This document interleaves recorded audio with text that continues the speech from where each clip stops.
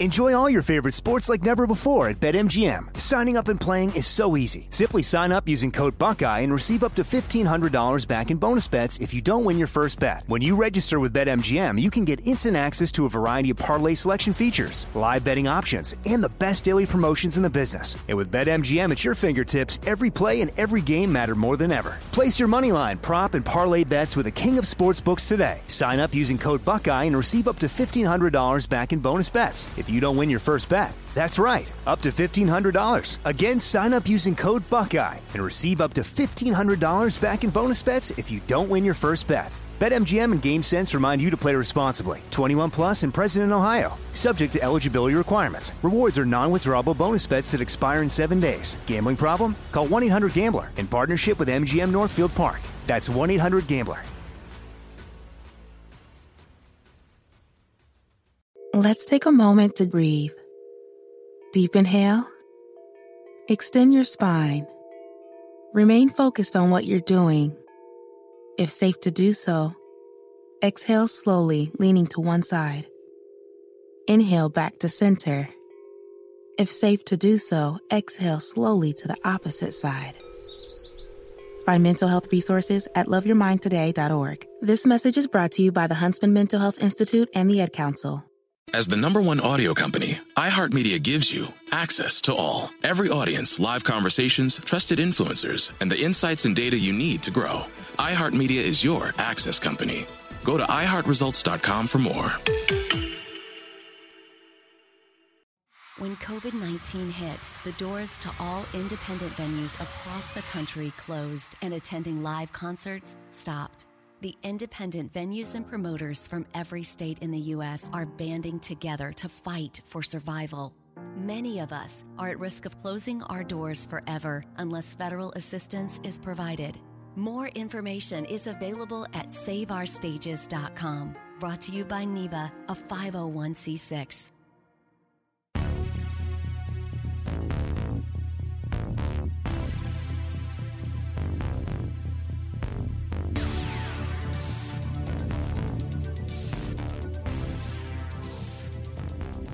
You're listening to 100 Words or Less with Ray Harkins. Hello, everybody. Hopefully you like the new little intro that I was trying out at the very top. That way, it sounds like a professional radio show or something like that.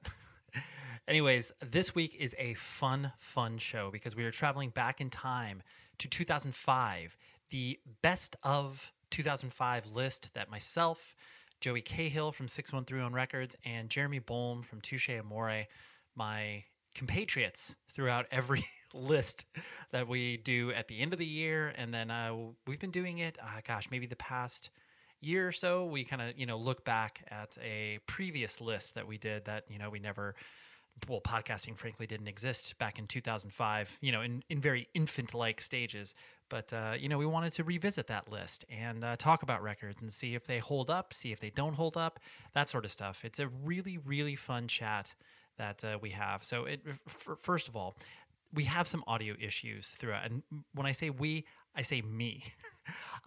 So the first maybe 10 minutes or so, I kind of sound like I normally do on a podcast. But then I had some problems with a microphone and then a cord, and all of this stuff went wrong. But I did not want to derail the recording of this episode because, people's time is valuable. So you will hear me transition from a on the microphone thing to a using the computer audio. It's still 100% listenable. I'll be the first person to admit, and frankly, I wouldn't publish it if it was unlistenable. So just know that you will hear a discernible difference between the audio quality on my microphone in particular. Joey and Jeremy, they are totally fine throughout this episode. But I just wanted you to know that. Because, sometimes it's annoying when you're just like, hey, why did that happen? And no one says anything at the onset of the show. But, that's what we got. And also, you heard a pre-roll ad at the very beginning from Save Our Stages. And it's an incredibly important thing to me. I'm not charging them for any sort of advertising on the show. I am running that ad because I obviously really, really believe in independent music at large, but then more specifically, independent venues. That's what I have personally grown up on, and I know many of you have grown up on. And with the coronavirus consuming the country in so many different aspects, these venues are at real risk if they are not supplemented by some way, shape, or form by the government. And, frankly, I don't have much confidence that the government will step up and do it on their own. They need a loud voice representing them. So I hope that you visit the Save Our Stages website and, support wherever you can, whether it's like, visiting the venue's website and like buying T-shirts, because I know one of the local venues that I visit on a regular basis, Chain Reaction, they've been doing, benefit T-shirts and pins and a bunch of other stuff. So... But anyways, that's just something I really wanted to highlight. But let's dive into the best of 2005 with my friends Joey Cahill and Jeremy Bolm, okay?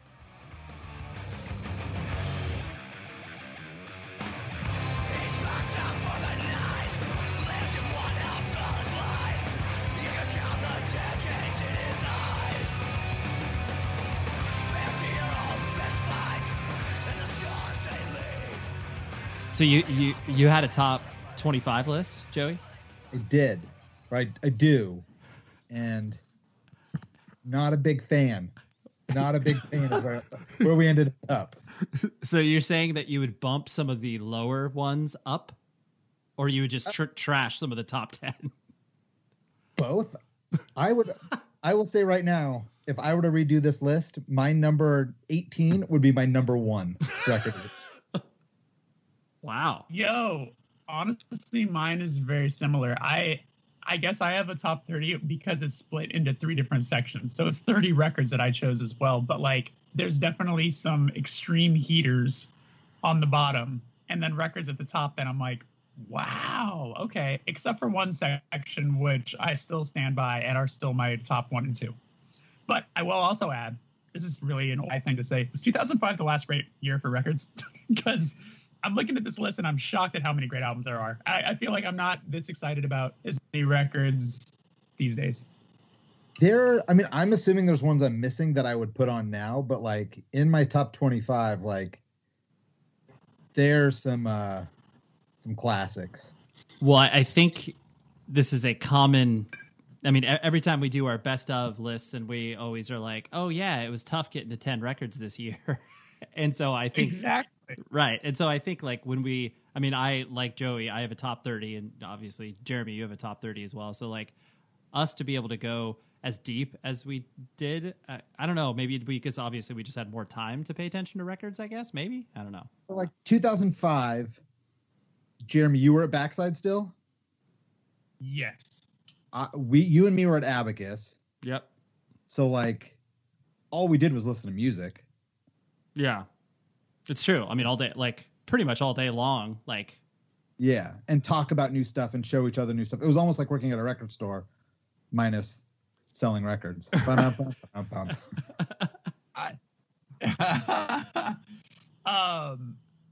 I think there is that, but also like when I kind of look through this list, there's a lot of very like different sounding stuff where, I feel like it's tough to find. God, again, I'm sorry for how old this sounds, but like it's hard for me to hear such different sounds these days where it's like hardcore is kind of a hard thing to reinvent at this point, I feel. And then like a indie top rock is sort of, yeah, exactly. Like I would have a hard time doing a top 10 hardcore for any year of the last like 10. But even like indie rock, like so much of indie rock is very like electronic based, whereas like then there was like a mix of so much stuff, I don't know. I would have a hard time picking this many records of the last 10 years, I think I would have a hard time doing what you did and like bifurcating the different lists. Like I don't, and that's probably why, like, frankly, I never ddid that. I just always was like, oh yeah, here's this stew of records, as opposed to, I think the only differentiation that I ever did, and I looking at my list, I only had like 2 EPs or whatever that I like threw in to the, honorable mentions or whatever. Yeah. But it's hard. It's hard when you're talking about, these specific genres that, we obviously love, but at the same time, it's like, each year there's probably diminishing returns for us in certain ones, versus other ones where we could maybe do, more records there. But yeah, it's hard. Listening to music is hard, Absolutely. guys, and having an opinion is really hard. I mean, the amount of music I've been listening to these days is reminds me back of my youth. Yes. Yeah. I would agree. There's definitely records on here that capture a very specific time and place where it's like, oh yeah, like I haven't listened to that record in a long time. It doesn't mean it's not good. I just haven't listened to that record in forever. There are records on here that I haven't listened to in 15 years, and I will say right now, they're not good. Well, Oh my God. on that note, I want you to start with your number 10, Joey, because I'm very excited about your list now. Number 10, Smoker Fire Above This City, which was that record fucking great. It's so good. I'm going to say this right now. I told you I split up my lists, right? Like, Yeah. I cherry picked from them. I didn't pick a lot from my punk list. This was my number one punk record. Number one. It's Yeah. so good. And I mean, it's one It's of the- like, I need to go back and revisit it because it's been a minute, but like, I feel like it holds up pretty well. Yeah, I think the downfall of it is that the production's pretty bad, but that's the only complaint I have. Like, I remember it feeling very like, I think in the little write-up I did, I compared it to like a Veil and Hot Water Music or something. But Yeah, I guess they It's sound really like good. Cahill and Hot Water Music. So with the Smoke and Fire record, I think it's also one of those things where there was so many bands that kind of like I was listening to Make Do and Mend because that was on my like honorable mentions list that was in 2010. But anyways, listening to that record, I was like, there's so many bands of that ilk that do the punk pop combo. I mean, pop, I use that term very loosely, but like that verse chorus, like soaring, vocals, like just so, Hardcore. yeah, beardcore. Right. Yeah, no idea core. Like Smoke and Fire could play the fest this year, or well, not this year because no one's playing anything, but 2021. As of right now, Fest is still happening. I know. But they could play and there's probably like 800 people there. oh, for sure, yeah, absolutely. And if they did a show in LA for some reason of that record, I'd go. Yeah. I would absolutely go. I never saw them. I think I saw I him. think I did. I feel like I saw him with a Veil. I could be making this up. I definitely saw them, Yeah. but I don't remember when or where. They have a follow-up record that I remember being good, but I didn't hold on to it as much as I did this record. And No, what were you gonna say? I was gonna say my last trip to Amoeba, I saw it on the wall for like $100, and I was like, wow, good for that little market. Wow. That's awesome. I feel like Yeah. the follow-up was very similar to this record, and it just kind of was like, well, I'm just going to listen to what's Above the City because it's better and came first. Yeah. Like, Yeah, I think the follow-up just had a better recording, thankfully. Yeah. yeah, Well, now you get to ping pong, Joey. Jeremy. Okay. So we were saying, I don't know if it was recorded. I think it might have been right before we started recording, but like a lot of our list is stuff that you're like, wow, I wish like some stuff just was in very odd places, but this one feels right for me. And a definite throwback to an era. My number 10, I put Nightmare of You, the self-titled record. Remember that? Wow. Yeah, dude. I feel like they were supposed to be the next big thing. Yeah, because it's funny too, because I remember getting into it gave it more of a shot because at the time there was a short-lived indie rock station in LA. I forget what it was called, like Indie 10 something, that would play the single from this record constantly, like genuinely constantly. And I would hear it on my route because I think by the end of 2005, I was starting to work in post-production. So I remember I was doing a lot of delivery. So that song was always on the radio, which is crazy to me. But for listeners who are unfamiliar, Nightmare of You was the guitar player from the movie Life's like Smith C. Morrissey band that he started, that he fronted. And it's definitely of the era, but I'm gonna revisit the record because I'll bet it's still got some hits on it. Did you guys ever own that record or anything? I had the CD. I remember liking it, but it was just one of those things where like time and place where I feel like they popped up every couple of years to like, oh, Nightmare View's like reunion in New York. I'm like, oh, okay. And then that band, and then it just moved on. Yeah, I didn't. I never messed hard with it, but it was one of those things where it was just because of the Long Island connection. You're just like, oh yeah, this is cool. They're doing something different, rather than just like another rehash version of the movie Life, or because I Am the Avalanche was around then, I think too, but it was good. I remember that. Was it on a major? That's what I can't remember. I feel on like one of those weird like management company record labels. Yeah. Something that like I'm looking it up. Yeah, I'm looking. Yeah, because all of us were very aware of that at that time. It was on the Devonshire label and East West. Oh, East West, because East West had all those like vanity labels at the time, and they were kind of like because wasn't that what. Oh man, I mean, there was a lot of people that were like Sickball on East West at some point. Yeah, and I want to say, didn't Recover get? I mean, I know Recover was on Fiddler and Fueled by Ramen initially, but like I thought that they did. They signed to a major. Yeah, had a full on a major. Yeah, that's right. East West Recover. Yeah, East West was owned by Atlantic, and it looks like Devonshire was like a their own label, so it's probably like a major label / upstream deal of their own thing. I don't know. Yeah. But it was definitely but yeah, I mean, that band definitely had a moment because of, like Automatic walked so Nightmare of You could run. Absolutely. Well, yeah, you got to dip into that major label cash because they didn't know what they were doing at that time. They're like, I guess this whole indie thing, like we need more bands that are affiliated with this whole Long Island scene. Who else is there? Yeah. All right, well, Ray, what's your number 10? My number 10 is Pelican, The Fire in Our Throats Will Beckon the Thaw, which I have legitimately not listened to in probably 15 years. It's, I mean, I literally have nothing to say about the record. Like, I mean, it's good. I remember. Where did this come in their catalog? This was I want to say this was their actual first full length, if I'm not mistaken.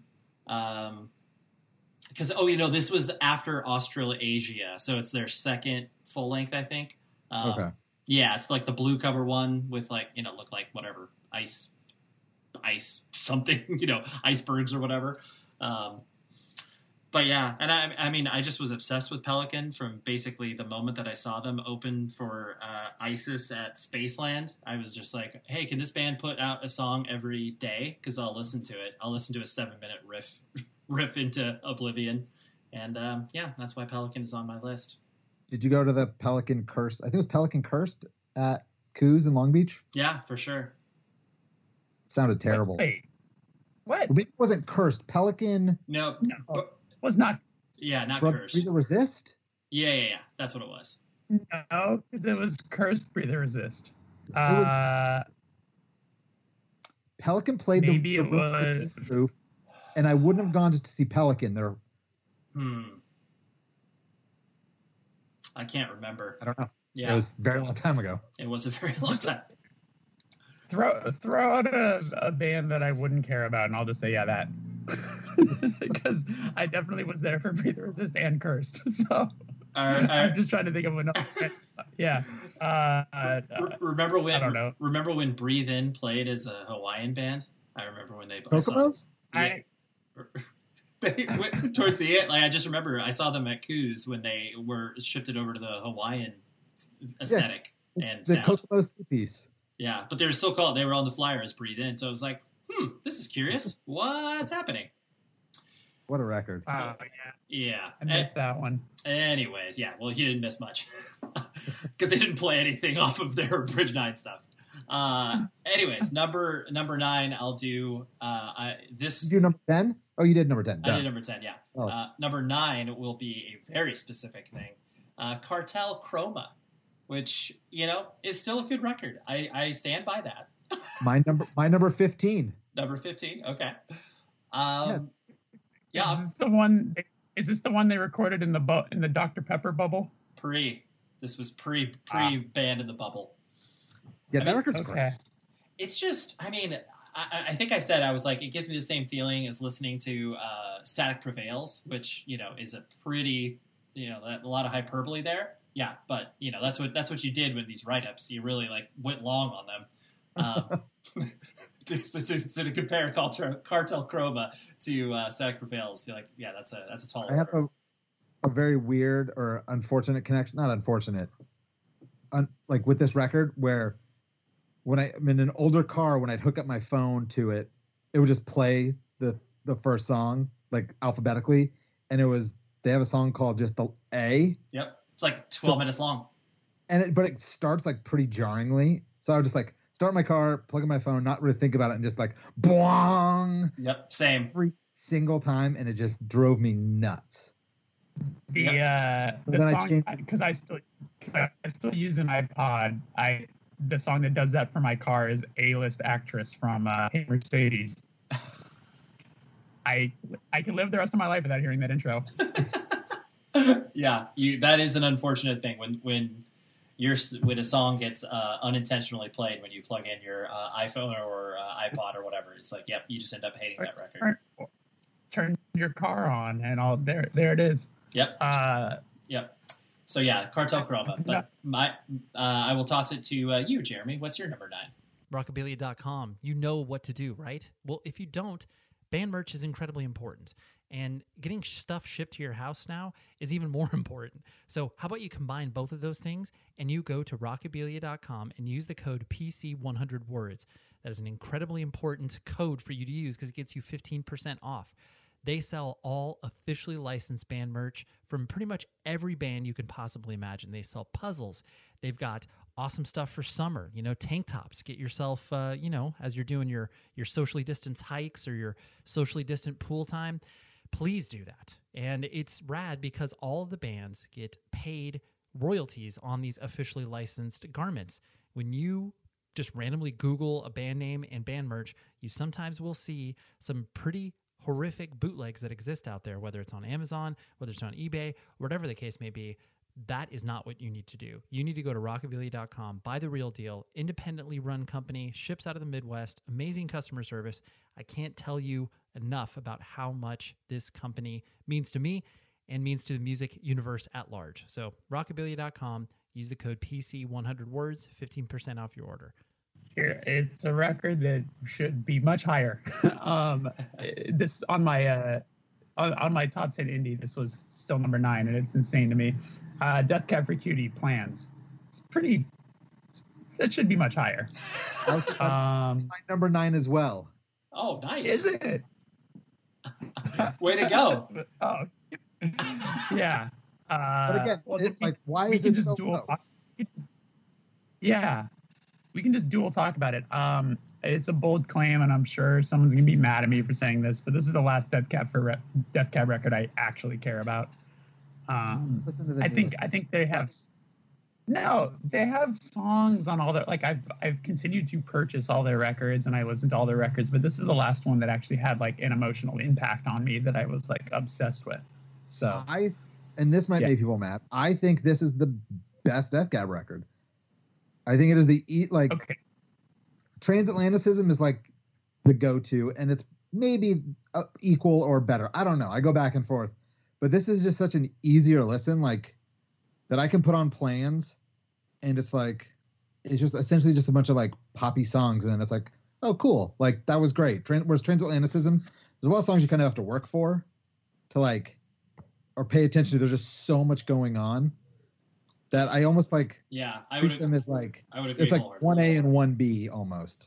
This is my number 2 record, so we'll obviously, I'll just dive in with you guys. To me, it's the easiest to listen to Death Cab record. Like the flow of it is perfect. The emotional resonance is what you were talking about, Jeremy, is just, it's so good. Like Summer Skin, like you cannot get, it's just beautiful. You listen to it and it like puts you in that play. Like you're on a swing in a park, just it's beautiful. And so, even like I Will Follow You Into the Dark, which has like obviously been played out, you know, we've all heard it a million times. Like you still put it on, you're like, this song's great. Yeah. Like it's just a great song. Yep. Yeah. Yeah. It's What a record. It's a good one. It's definitely a good one. Well, shit. What do we do now? You just said your number 9 as well. Yeah. We go back to Ray for number 8, or what do we do? Sure. We'll do that. My number 8 is Psyche Rose. Talk. I'm not exactly sure. I don't speak Icelandic. I don't know how that's not on my list at all. That should be on my list, but it's not. Yeah, great record. It was funny too because we were talking about doing 2010 as well, and I had a Jonesy record on my 2010, so I was listening to that, and it's just like the moment that you step into his vocals over atmospheric music that is just like so cinematic and beautiful. It just elevates you. It takes you to a different place. And yeah, this record is so this was definitely I called this record like their most aggressive record, which of course for Psyche Rose is a joke, like they're not aggressive. But yeah, it's just so beautiful. And this record in particular just cemented them as like a, whatever top 20 band for me of all time. Beautiful stuff. I really listened to them. Yeah, I think I might have been late.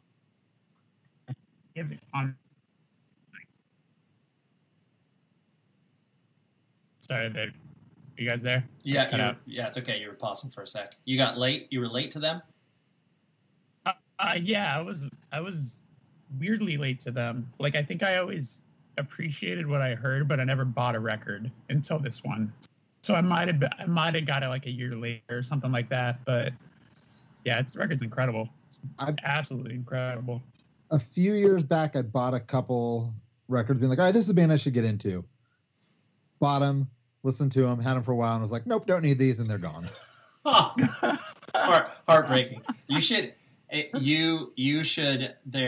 released a tour DVD of a tour they did of Iceland called it's like Hemina or something. It's like Hemia. It is quite possibly the best band DVD with the exception of Strife's One Truth of all time or the Earth Crisis DVD. I was about to say the Earth Crisis DVD. Hold on.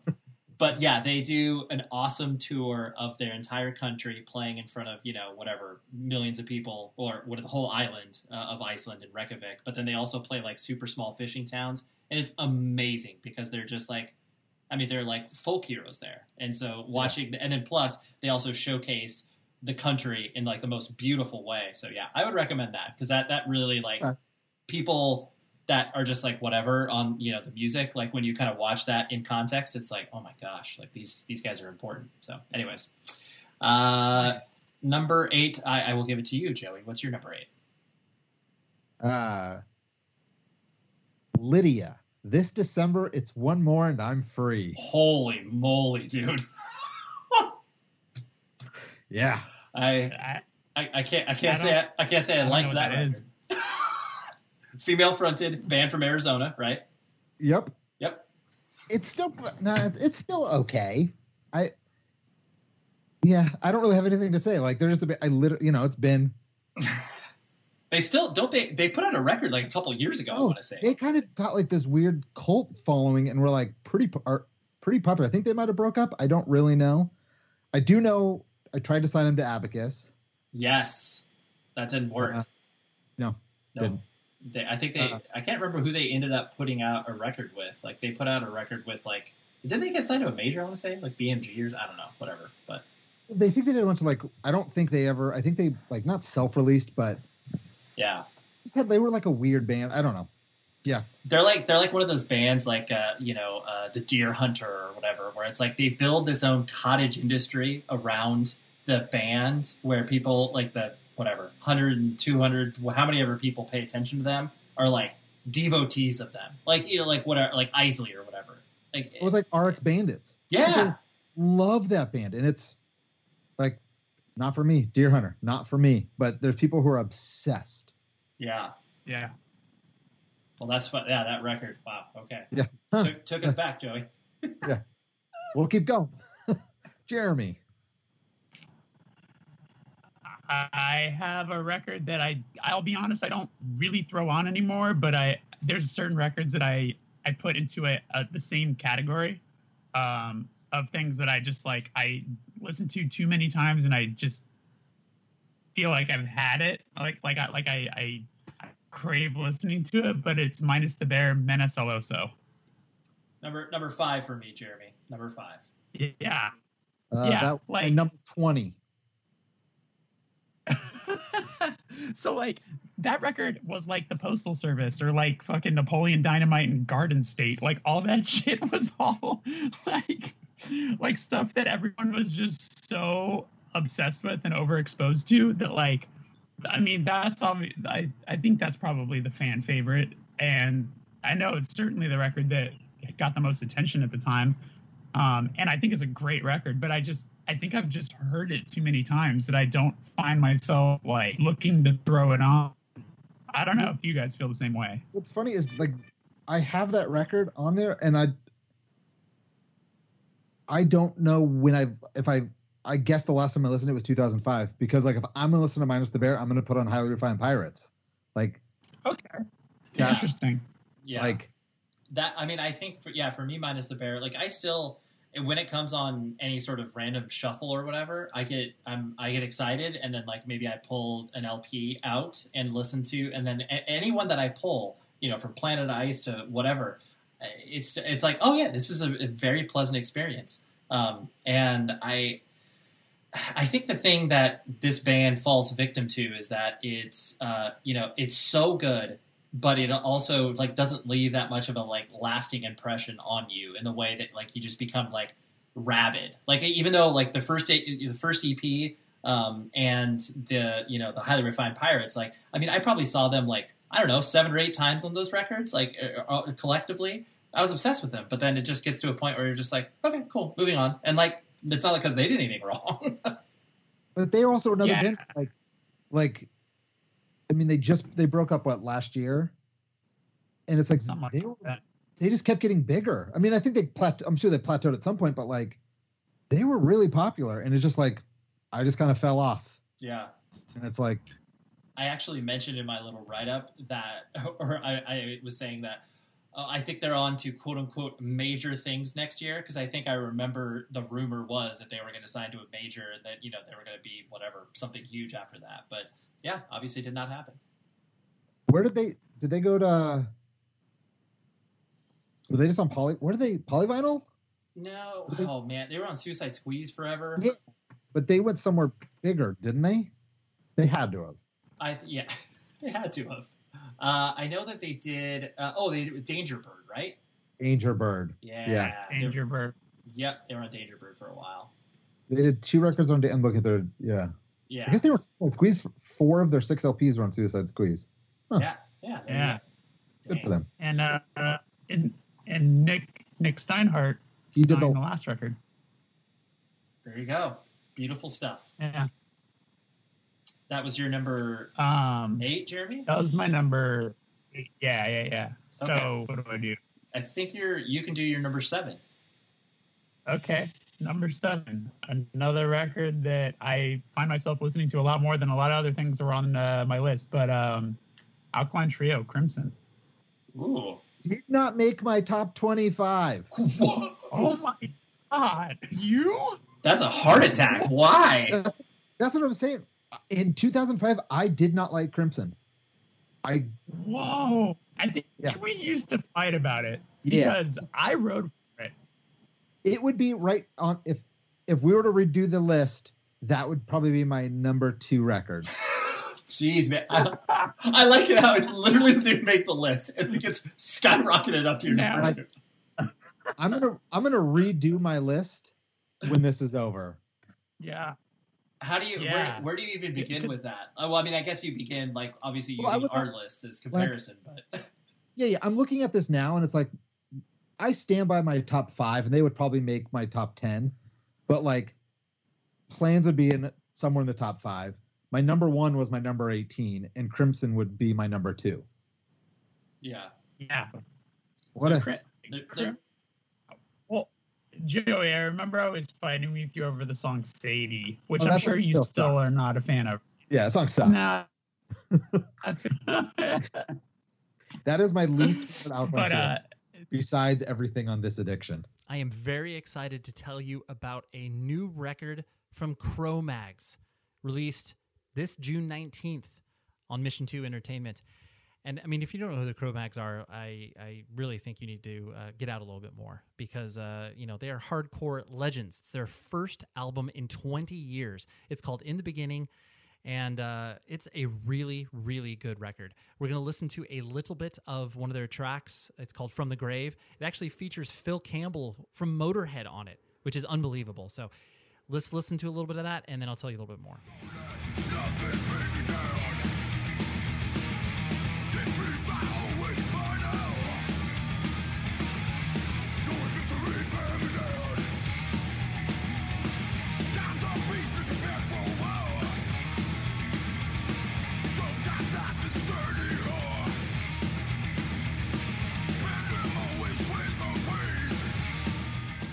So how about that? I really can't believe we're talking about a new Cro-Mags record now in 2020. It's unbelievable. So you can find that record called In the Beginning on any of your favorite streaming providers, or you can go to mission2entertainment.com and find some cool packages in regards to merch and vinyl and all that other fun stuff. So yes, go check out the new Cro-Mags record called In the Beginning, everywhere, out now.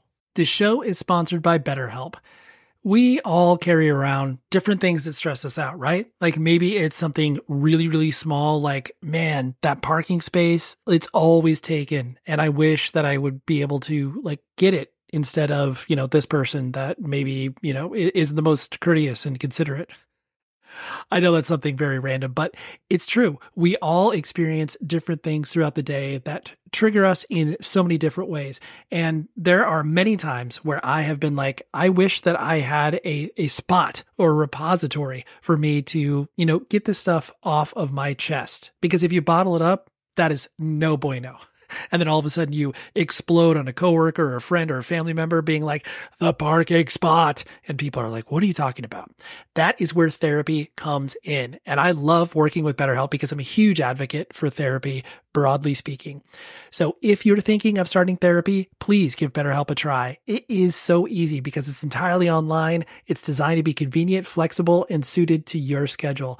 All you do is fill out a brief questionnaire, and then you get matched with a licensed therapist. And if you are not vibing with the therapist for any reason, you can switch it out at no additional charge. Get things off of your chest with BetterHelp. So visit betterhelp.com/Ray today to get 10% off of your first month. That's betterhelp.com/Ray. Enjoy all your favorite sports like never before at BetMGM. Signing up and playing is so easy. Simply sign up using code Buckeye and receive up to $1,500 back in bonus bets if you don't win your first bet. When you register with BetMGM, you can get instant access to a variety of parlay selection features, live betting options, and the best daily promotions in the business. And with BetMGM at your fingertips, every play and every game matter more than ever. Place your moneyline, prop, and parlay bets with the king of sportsbooks today. Sign up using code Buckeye and receive up to $1,500 back in bonus bets if you don't win your first bet. That's right, up to $1,500. Again, sign up using code Buckeye and receive up to $1,500 back in bonus bets if you don't win your first bet. BetMGM and GameSense remind you to play responsibly. 21 plus and present in Ohio. Subject to eligibility requirements. Rewards are non-withdrawable bonus bets that expire in 7 days. Gambling problem? Call 1-800-GAMBLER in partnership with MGM Northfield Park. That's 1-800-GAMBLER. My name is Ariel. I moved to the U.S. at 19. I spoke no English and I struggled finding job opportunities. Everything I have, I owe to the Adult Literacy Center and getting my high school diploma at age 22. It was an honor helping you achieve your greatness. Now you're helping others achieve theirs. It inspires me. When you graduate, they graduate. Find free and supportive adult education centers near you at finishyourdiploma.org. Brought to you by Dollar General Literacy Foundation and the Ad Council. This was my last, up until this newest record from them, which I remember when I had on my list a couple years ago or last year or whatever. This was my last favorite Alkaline Trio record. And then that newest one came out. And it's like, I think their second best record, like the next best record in line. But Yeah, I ride hard for Crimson. Lot of heaters on this record. It's incredible. It's a great But record. side note, Yeah. the major label record you should give it more attention because it's great. But Agony and Irony. yeah, it's so good. It's very good. I It's- agree.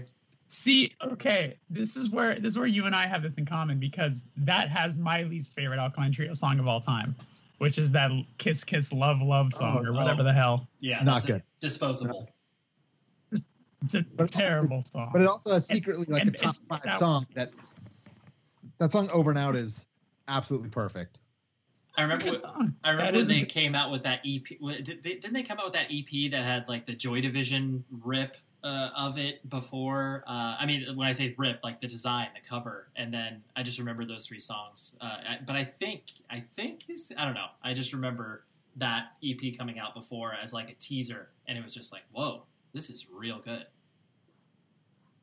I think my issue with it is that it's so produced. It sounds like, I think Jerry Finn did it, but it sounds like the dude from Goldfinger did it, whose name John Feldman. Like it's so it sounds like it was made by machines. It's almost. it's perfect in the most sterile of ways. But it's like I listen to it now, and it's probably my 4th favorite Alkaline Trio record. But it was like my least. I guess by then it was like their 5th record, so it didn't really, or 4th record, so it didn't count. But Yeah. It's good. It's a good one. It's real good. Yeah. Well, Joey, what's your number 7? All American Rejects, Move Along. That was on my list, but that was definitely like, I want to say in the mid-20s. Yeah. It's still pretty good. It's a good pop record. I haven't listened to it in probably since 2005. So, obviously all of us have heard the, Move Along. Yeah. A billion times in every store that we walk into. And I don't hate that song. That's a good song. Yeah. But again, I like, also don't. Would it be my number 7 record today? No. No, actually, looking back, that did not make my list. Yeah. So sorry, Joey, I don't agree with you.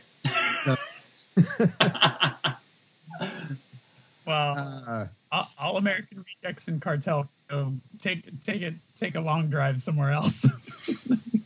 Joey and I just leaning into our pop love. It's like, hey, can you have some pretty boys singing at us? Sure, let's do it. Yeah.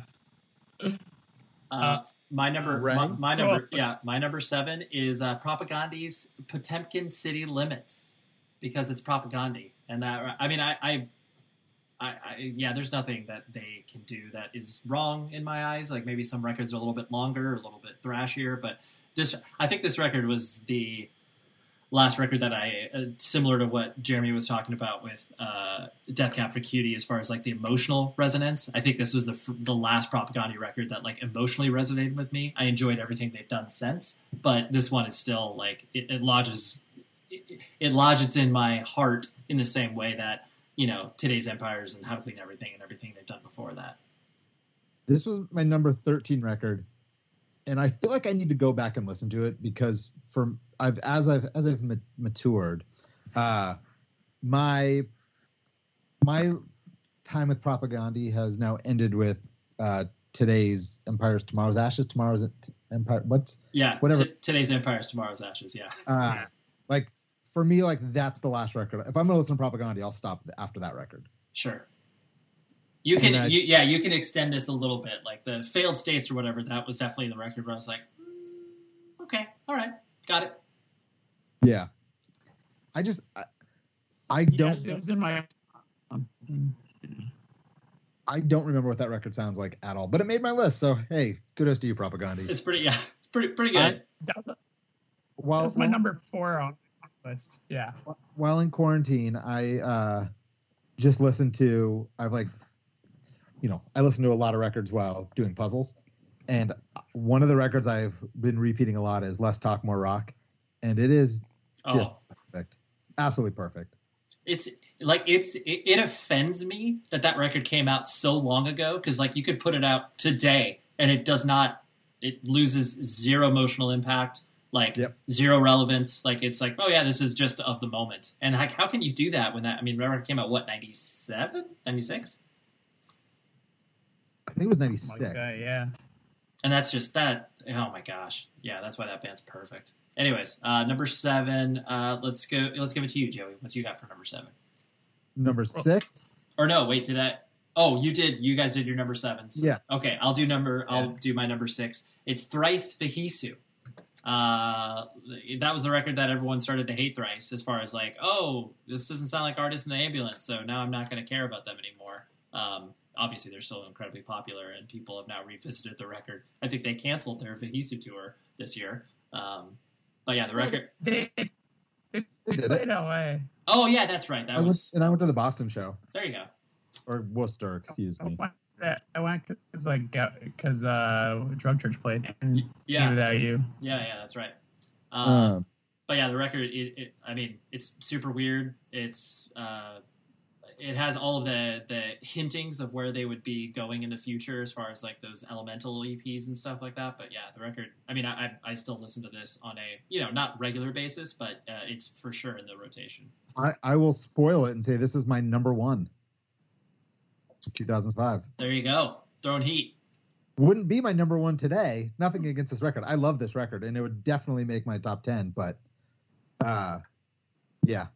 Yeah, you gotta shuffle some things around. Did not make any of my lists. Not even honorable mention. Not anything. I was you two rode the Thrice train real hard.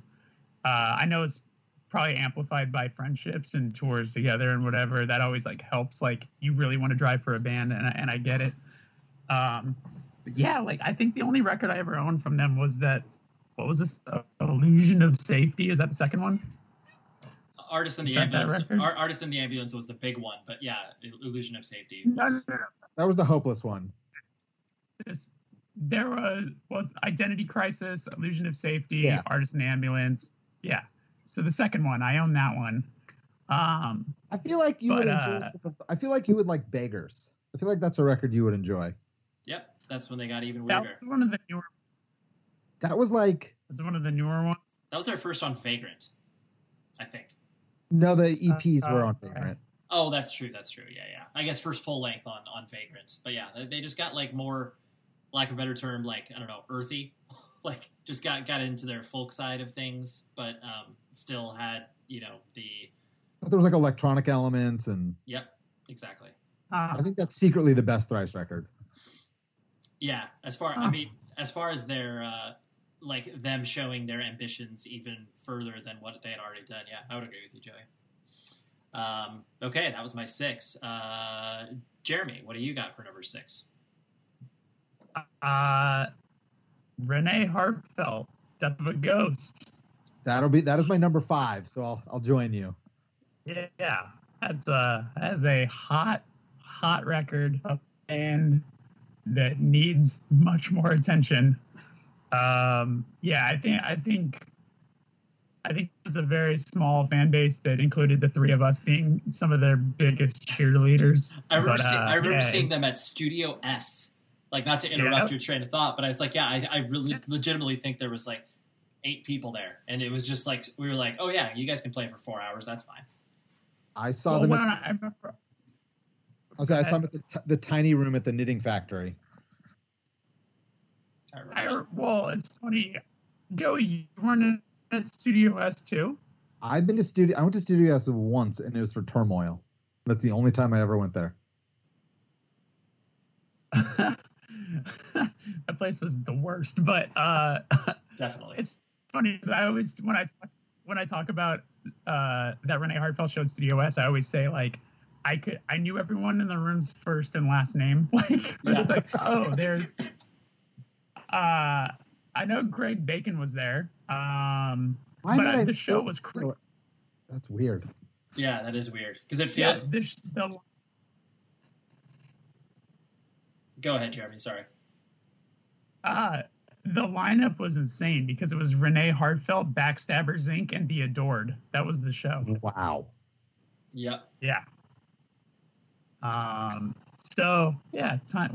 What a time and place. But that record is perfect. And for people who've never heard it before, it's like it was like they were kind of the first pioneers of the 90s, like grow back before that became like a sound that was common, like literally 10 years later with a lot of like the Run for Cover stuff. This band was way ahead of the time, recapturing kind of like the quicksandy, it's hum sort of failure. So yeah, check out this record. It deserves something. Is there any what's going on with can we talk about this for Joey? What's going on with this? We're hoping it was gonna. We were like, oh, maybe we'll do Record Store Day, and then Record Store Day sucks. Sorry. So now we're just waiting on the artwork. We're supposed to do the artwork. What? Yeah, 613. Yeah, we're gonna reissue it. We didn't say that. Yeah. We're reissuing everything. Okay. Like a double LP with the 7-inch, the LP, some unreleased stuff, including the memorial stuff, right? That's Run for Cover. I know, I'm kidding. But we've got a World's Fastest Car cover on it. But we just maybe this year, who knows? At some point, it's coming. Okay. Randomly, like people will post something about Renee Hartfelt, and they'll be like, "Oh, hope this gets on vinyl," and I'll like makes like, "Oh, soon," and I'll always get like 3 or 4 people message me, "Oh, really?" So I feel like there's it's going to be a lot of like people who knew this band love this band. Yeah, totally. Well, and it's one of those things too. Anytime I have ever showed it to somebody or like put it on a mix or anything like that, it is undeniable. Like it's 100% approval rate. You know, people listen to it, they're like, "What is this? Wait, who is this?" And yeah, it's just flawless. I agree. It did not make my top 10, but it was. I think it was the number 14. Yeah. What a band. Cool. Then I get so lost with this stuff. Where am I going? Yes, Joey's number 6. All right. 6. Final Fight, Under Attack. Wow. Another band I tried to sign to Abacus. I haven't listened to this record in a very long time. I can't recall. I mean, they had a lot of melody in this one. There it is. Yeah, it's super. Just I mean, like melodic hardcore, like to a T. You know, like they were. I feel like they were pretty massive for like at Chain Reaction and the South Bay, and that's it. But like their shows were pretty nuts. Like you know. Good sing-alongs and you know whatnot, but I don't know. You could have seen them doing something like, if I remember it correctly, it was like the notion was that like, oh, they could probably do what like Set Your Goals were attempting to do at that time, as far as like popularity is concerned. And then they signed a Death Wish. They did a split with, was it Lifelong Tragedy or Killing the Dream? Lifelong Tragedy. And then I think them and Death Wish parted ways, I think, before. Because I think someone else put out an LP. Yeah, the bass player talked shit on somebody on the Bridge 9 board and they got dropped. That's right. That'll do it. That's the internet drama. Yeah.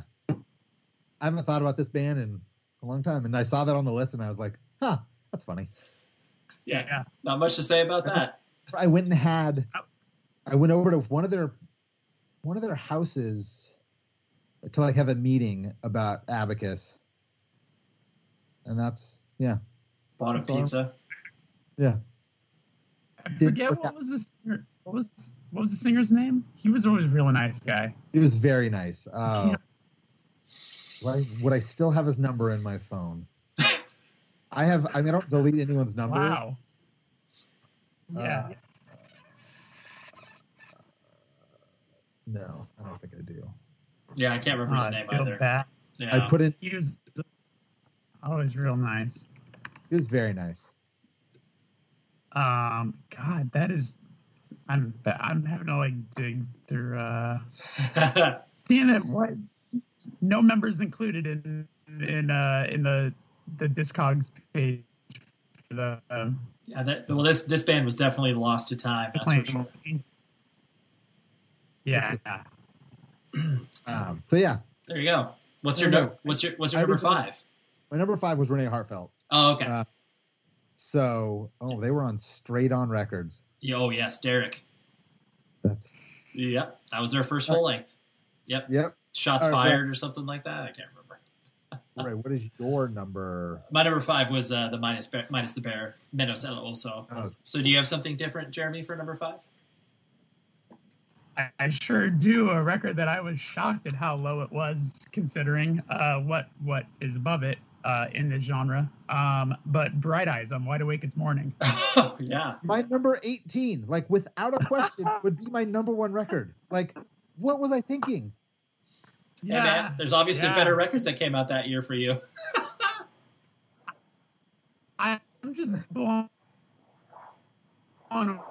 away by it. It's my number 3 in my records that are above it. I still like, but I know for a goddamn fact that I listen to that Bright Eyes record way more than I do those other ones. You know, I listen to Plans and Bright Eyes and even Crimson more than any of my top 10. Yeah. I mean, there's not much to say about this Bright Eyes record other than it's just flawless, and it's just so significant still. So yeah, it's my number 5, and sorry, it should be higher. It's your number 5 revised to your number 1. Yeah. Well, no, actually, I'm still standing by my number 1 and 2. Actually. Oh, that's right. This would be my number. Yeah. Okay. But it's tough. It's tough. What are your number 1 and 2 then? I am so curious. No, okay, I know it. Definitely one of them is.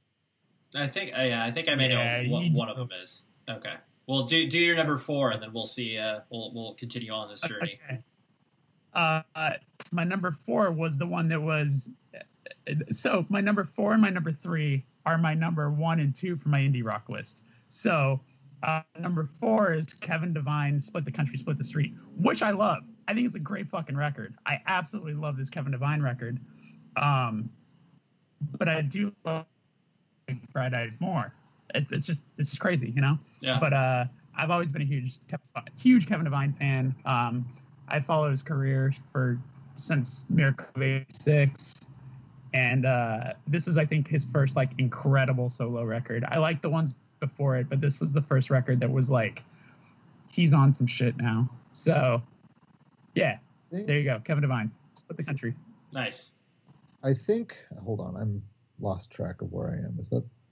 Yeah, that's the one record I own. Okay. And I like it. Really good. Yo, Joey, and I there's so many things to listen to, but if I would highly recommend checking out his major label record, Put Your Ghost to Rest. What's funny is I hopefully he's not listening, but I had that record. I listened to it and I couldn't get into it. It's wow. I was just like, it felt a lot of like the same tempo, kind of just the I don't know. It just didn't do it. It didn't click with me. Okay, give it a shot with 2020 years. No, I did. This was like 2 months ago or a month ago. Because well, fuck me then. You're like, that didn't change anything. I'll try 2021 again. No, okay. I recently tried to get into it. Maybe that's the year. Okay. Well, who Ray, you're number 4? Yeah, I'll do number 4, and this is very similar to my Pelican pick. Red Sparrows at the Soundless Dawn.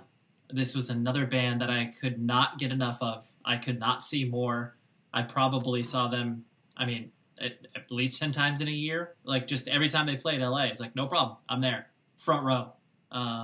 And they definitely, like, they just continue to put out music. I mean, it feels like they've got, like, at least 15 full lengths. I don't know. They kept putting out music for so long, and I think I just got really worn out by it.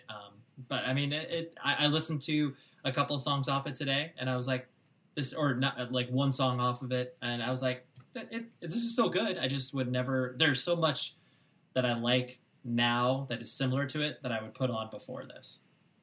I think he played with. I only saw him a couple times, but I think they might have played with Dillinger at the El Rey. Yeah, that sounds right. I bought some random like numbered like some CD they were selling of.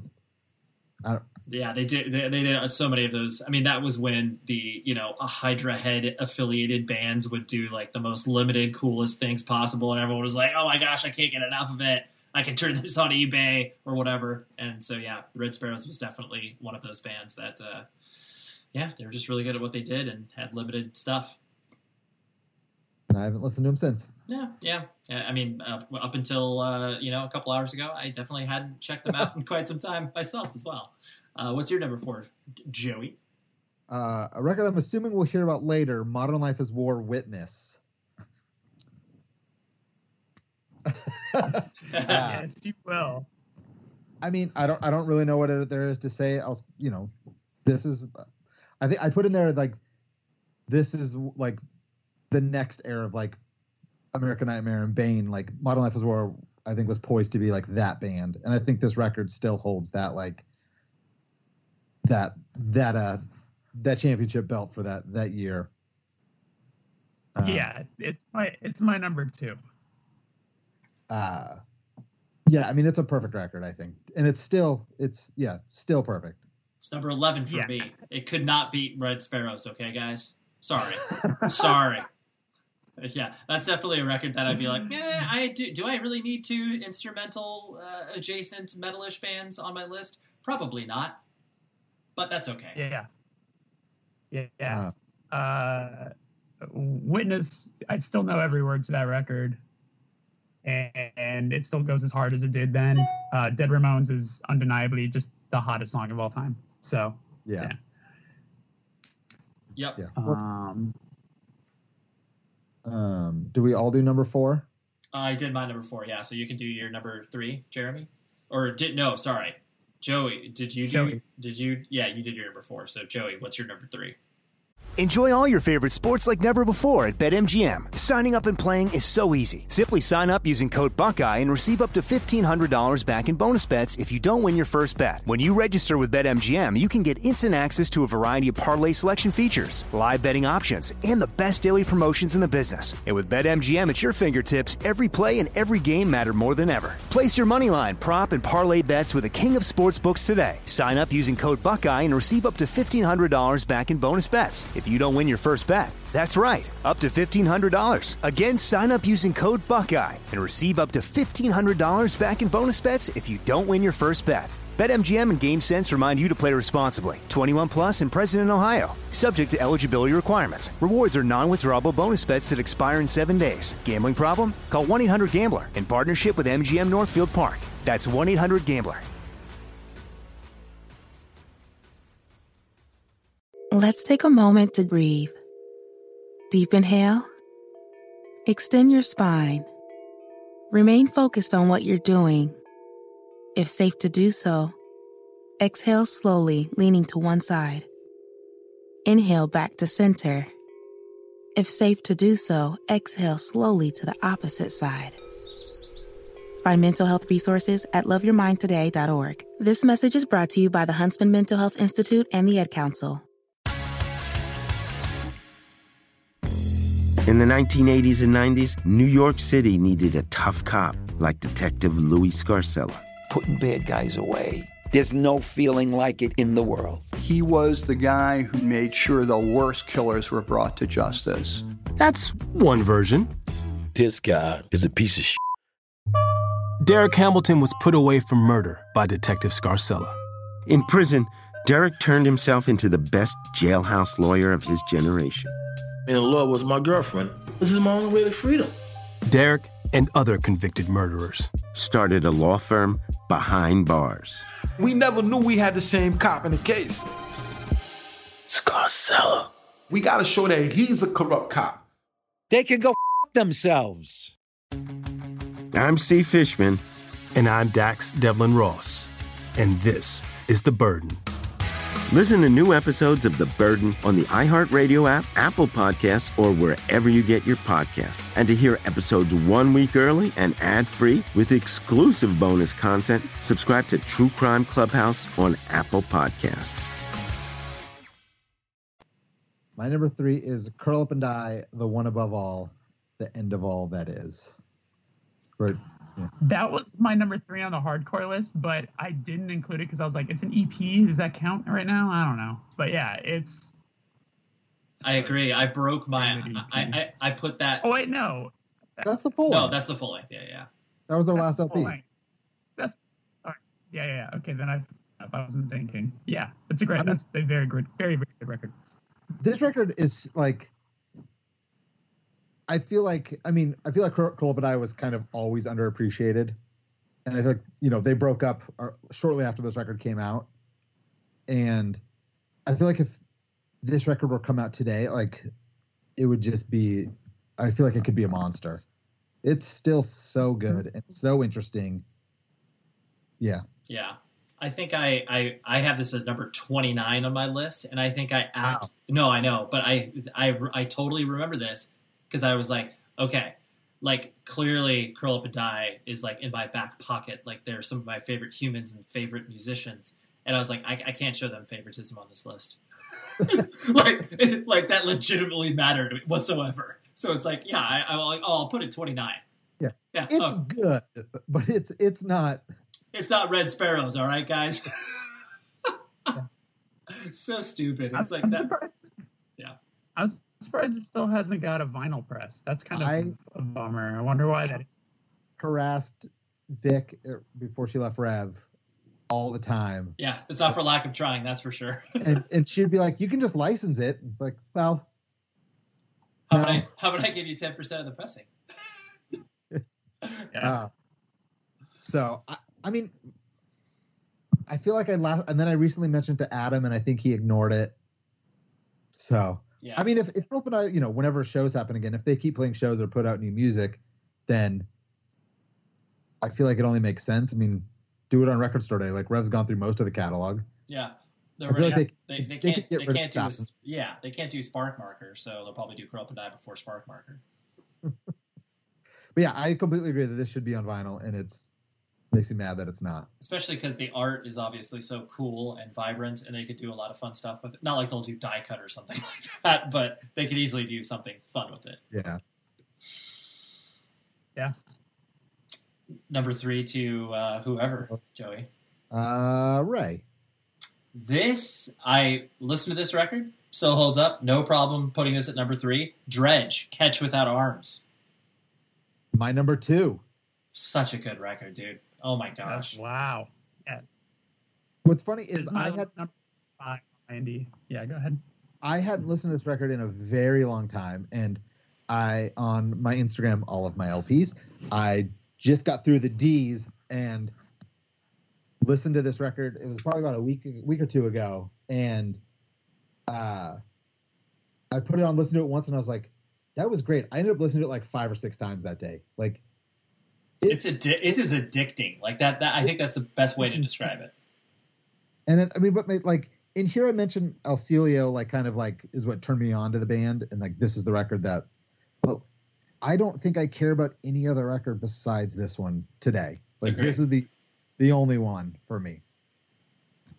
Agree. The one before was really good. Yeah, but this one is so unbelievably good.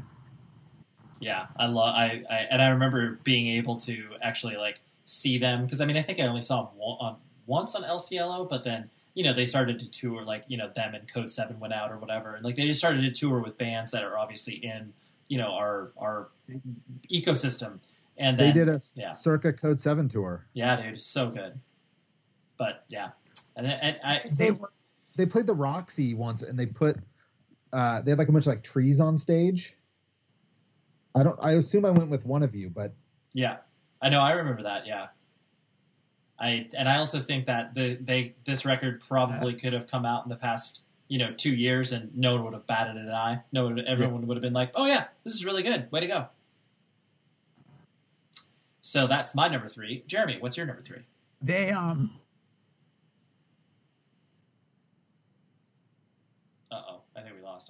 Dredge would always play like the local new metal shows on for so long. Like they would always play with like System of a Down and like the Apex Theory and Alien Ant Farm and bands like that. Well, that was like my whole thing with like I always wrote them off as like some just new metal band. Yeah, some LA. Yep, totally. The shows they played, and it's like then you listen, you're like, oh, this couldn't be further from new metal. Maybe like, you know, like Incubus, like maybe their first record is, you know, pretty new, but yeah, they got unfairly lumped in with that just because they were trying to play shows in LA. Yeah, well, that was like their team, you know, like that's who they would always play. That was just like the local scene at the time. Yep, for sure. Yeah. So what's your very different. What's your number 3, Jeremy? My number 3 was what is my number 1 in my indie rock list, which keep in mind this is above Bright Eyes and Kevin Devine. Decibel-y, Sing Out America, wow. Which I do think is a good record. It's a good record. I do think it's a good record, but do I listen to it anywhere as much as I listen to those other ones? Absolutely not. No, that's definitely a big swing on that one, especially in context. Yeah, in context of today. Yeah, like I think that I was just such a champion for that band that I felt like I just needed to do something really extreme for them by give them this spot. So you loved the band. You were the reason I have City of Festivals. Yeah, this record is so good. It's so good. But and it was like me and Vic that rode really hard for them, right, Joey? Oh yeah, Vic and Rev. The Milwaukee connection. Yep. For Vic. Yeah. Because I think you maybe came with me to see them because I think they played with like the Elected and the honorary title at the Troubadour. In the most 2005 show of all time. Yeah. That is the most of the era show of all time. But say anything opening up. No, I'm just kidding. They would already been too big for that. Yeah. But it was a definite of the era show, no doubt. But yeah, so that's my number 3. You can do your number 2. My number 2 was Modern Life is War, Witness. Oh, that's right. So yeah. And I did my number 2, which was Death Cab for Cutie, Plans. So what was? And I did my number 2, which was Dredge, Catch Without Arms. There we go. So then number 1 record. Should I do my number 1? Let's do it. All right. My number 1 is Cursed 2. Not on my list. Not even on my top 25. Nope, same. What? I don't know why. Did I not think it came out that year? What's wrong with me? Yeah, they came out that year, right? Yeah. I'll have to check my receipts on that, but I don't see why you would put that on there and you would be wrong. Yeah. That's 2005. 5. Yeah. That was my number 1 record in hardcore, and number 2 is Witness. So it's like those were the 2 most important records to me in aggressive music, and I would probably put them in my 2 most important records in aggressive music of all time, like top 5 for sure. So the fact that they both came out in the same year, probably not that far apart from one another, was insane. And I remember when both those bands broke up, like in the same year, not much later, I was ready to throw in the towel on aggressive music in general. I was like, that's it. Like, what's left? Nothing else matters. I don't give a fuck about anything else. Like, those are the done. 2 best bands. Yeah. So, yeah, that legitimately depresses me that I look at my list of top 30 records and it's not on there. Like, that hurts my soul. The fact that like 3 records that would absolutely make my top 10 today aren't there, and 2 of them aren't even on my top 25. Right. It's insane. Yeah. It's insane. We made a few mistakes, guys. You know, when I was 18 years old in 2005. Yeah. That's funny. I was 17, so it's even funnier than that. Well, I would have had to have been 12. You started early, dude. It was between Cursed 2 or Static X Wisconsin Death Trip. Yeah, it was either of those. Well, shit. What's did anyone else say the number one? I think one of you did, right? My one's Thrice, which we already talked about. Okay. Right. Ray, what's yours? My number one is following a very, very similar trajectory to Pelican and Red Sparrows, is the Yesu LP, the self-titled LP. So, I mean, I still listen to this record, and I love Justin Broderick, and I worship at his altar from everything that he has done. So I'm proud to have that record as number one. But the theme between Pelican, Red Sparrows, and Yesu, I probably could have diversified my list a little bit more. But that was who I was in 2005. Very interested in dreamscapes and long songs, and I think it was an 8-song full length that was probably 52 minutes or something like that. But yeah. And I love it still. I listen to it, and the EP that came after it, like the Silver EP, just awesome. I remember this. I went to Amoeba to get his autograph. Like, that's how much I like. I legitimately, that was probably the last time I got an autograph from a person. Like, I don't think I've got, that was 2007 or something. I don't know. It was a while ago, but love him. Did either of you do a worst albums of 2005? I never followed along with you guys on that. The only thing I have listed as worst, I have worst band, and again, I feel like probably third year in a row, Hawthorne Heights. Wait, worst band, Hawthorne Heights in 2005? Yeah. My favorite thing about this band, the fact that they have a gold record hurts me on the inside. Well, yeah. Little did you know they're still around, Joey. I know. I know you know. What do you got, Joey? You got some heat? Oh, my God. Oh, I got some heat. Yeah, I got number one, Avenged Sevenfold, Bat Country. Number two, there was like a tribute to Sublime. Number three, From Autumn to Ashes, Abandon Your Friends. Number four, The Bled, Found in the Flood. Wow. Number five, It Dies Today, that Caitiff Choir or whatever. Caitiff Choir. Number six, Love Hate Hero. Remember that? Wow. Dude, taking pot shots at sea-level bands on Ferret. Yeah. Number seven, some MySpace music comp for some reason. Wow. And it's apparently it had, I don't have any recollection. It says MySpace put out a compilation that has Tila Tequila and Against Me on the same track list. Wow. So number 8, Bury Your Dead, the record Alive. Number 9, A Premonitions of War B-Numb split. I had to have been scraping at the bottom of the barrel there. And then number 10, anything that would be considered reggaeton. How's that for an era? That was when Joey and I were loosely affiliated with putting out reggaeton. and he was never seen again. Oh my gosh. Can I go over a couple extra, like deeper cuts on my list that I think is pretty hilarious? Number 25 had Paulson, At All Cost. 23 for me. I legitimately texted the singer to be like, "Hey, well, I'm talking about 2005," and I listened to this record. Still really good, dude.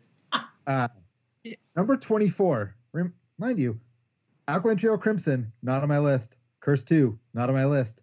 But Story of the Year, In the Wake of Determination, number 24. Dude, get out of here. What? That is really bad, Joey. It's super embarrassing. Like the most embarrassing. My future brother-in-law, Mind Eraser, Cave at number 23. Respect. That was my number 9 in hardcore. Boys Night Out, Trainwreck, 21. Ooh, it's a good record. I mean, I like a few songs on it. I don't know about the record as a whole. For me. Yeah, dude, The Goat Alone, The Only Blood Between Us. I got that on there. Great record. I think that Ringworm, Justice Replaced by Revenge. What a record. Jack's Mannequin, Everything in Transit, Stand By It. Stand By at number 12. Hard pass, dude. Do you have Planet Mental on there? Because I do. No, and I like I forgot what am I doing, man? I don't know, man. I definitely have Ice Girls. Okay. I guess that's good. I have Coldplay X and Y. Have you guys heard of that band? They're number 15 on my list, but not Curse 2, obviously. Oh, jeez. Oh. There's some good ones in my honorable mentions, and then some of the era of my honorable mentions, like Copeland In Motion. It's a good record. Totally. Lucero, Nobody's Darlings. Do you remember the band The Holy Shroud? Remember that band? Oh, yeah. You listened to them? Yeah. Yeah. It sounded like At the Drive-In and Casino Out. Level Plane put it Plane. up. Yeah. Yeah. And here, this is the most of the era. As Cities Burn, Son, I Love You at Your Darkest, or whatever that record was. Yep. Did you ever listen to that one? Still, yes. Yep. It's still a popular band. That band never did for me. Yeah. I mean, it was kind of like the meeting ground between Me Without You, Norma Jean, and like a little bit of Under Oath, I think, kind of. I think that's fair to say. I would agree. I had my best shows of 2005, Carry On Reunions, Trial Reunion, Waxwing Last Shows, Lifetime in 108. I think that was in Philly. Kid Dynamite at CB's. It's a good year. That is a good year. Yeah. Joey, I gave the Generations comp that made number 30 on my list. Great comp. It's a very good comp. I feel like I didn't put it on because I worked on it and it couldn't make my list. That was probably my curl up and die logic. It's going to make the list, but I can't show my friend's favoritism. I also find this funny. This wasn't even a record that came out. The Buy a Thread demos I had as number 28. It's like, that's not fair. You can't do that. I'm gonna add one more hilarious bad thing that I did on this list. So I also have a top 10 7-inches of 2005. And I'm going to leave everyone with this last little piece of insanity. Are you ready for this? Please. Okay. My number, I just want to give some context. My number 7 is the Hot Cross Holy Shroud split. Number 6 is Killing the Dream. I rewrote it, 7-inch. Number 5 is Breathe or Resist, Full of Tongue, 7-inch. All 3 great 7-inches, right? Let me tell you what my number 4 is, what beat those. The Hate Beak Caninus split. Oh, man. The band that was a parrot singing and a dog singing somehow in my brain was better than Breathe or Resist. What is the matter with me? Oh, that's incredible. Embarrassing thing I've ever seen. I like how you're not like, okay, you know what, this is gonna make my list at number 10 as a joke. Like, I mean, I like it, but it's a joke and it's not gonna actually beat like legitimate music. Yeah. It beat legitimate music. That's the worst take that I've ever had. It's the dumbest thing I've ever done. Yeah. Number 3 was a Breathe In 7-inch. Number 2 was a Danger 7-inch, and number 1 was Ruiners. What could possibly go right? That 7-inch was hot. Wow. Okay. Yeah. Well, it's okay because I put Static Lullaby as number 16 on my list. Fossil Latino. So 2005, time to be alive. And I think we did this very well, guys. Yeah, this is a good learning lesson on bad choices. Well, this also back to haunt you. Right. To be fair, this is the farthest that we have gone back with these lists. So you know, like whatever. We're talking about 15 years old. So you know, we can't always be right, guys. No, but it's okay. Yeah. But hopefully, this will serve as a warning to people, but then also serve as a reminder that there are some great records that you should listen to in 2020 that still hold up 15 years later. Exactly. Totally true. And do your best to not include animals singing things that are just straight novelties in any lists ever. Yep. Joke 7-inches, you know, they don't really have a long shelf life. No, they don't. Except for Judge. They don't. Still good. Yeah, that's true. Well, thanks, guys. We did it. Yeah. I appreciate you logging into your MySpaces and finding them on scraps of paper in your basement or wherever. Okay, that was such a fun discussion, and hopefully you can revisit some of those records that you might not have listened to maybe in the first place, or might not have listened to for 10 plus years. I always enjoy doing that and being like, oh yes, that record is actually very good. So next week we have another great discussion, and this one is with a old friend who, frankly is sort of media shy. And I mean that is a very deliberate choice of his. And I was able to convince him to have a fun chat on this very podcast. Dan Sandshaw from Equal Vision Records. I was very excited to have him on. He's only done a few podcasts out there, and I consider him a friend, and we actually have a very interesting collision on meeting and sort of business experiences, all that fun stuff. So that's what we got next week. And until then, please be safe, everybody. The show is sponsored by BetterHelp. Trust me in saying that no matter who you are, mental health challenges can affect you, and how you manage them can make all of the difference. That's why everyone should have access to mental health support that meets them where they are and helps them get through. BetterHelp provides online therapy on your schedule. It's flexible, simple to use, and more affordable than in-person therapy. Connect with a licensed therapist selected just for you. Learn more at betterhelp.com. That's betterhelp.com. Let's take a moment to breathe. Deep inhale. Extend your spine. Remain focused on what you're doing. If safe to do so, exhale slowly, leaning to one side. Inhale back to center. If safe to do so, exhale slowly to the opposite side. Find mental health resources at loveyourmindtoday.org. This message is brought to you by the Huntsman Mental Health Institute and the Ad Council. It's The Breakfast Club, the world's most dangerous morning show. Hey! Angela Yee is kind of like the big sister that always pokes you in the forehead. Ooh.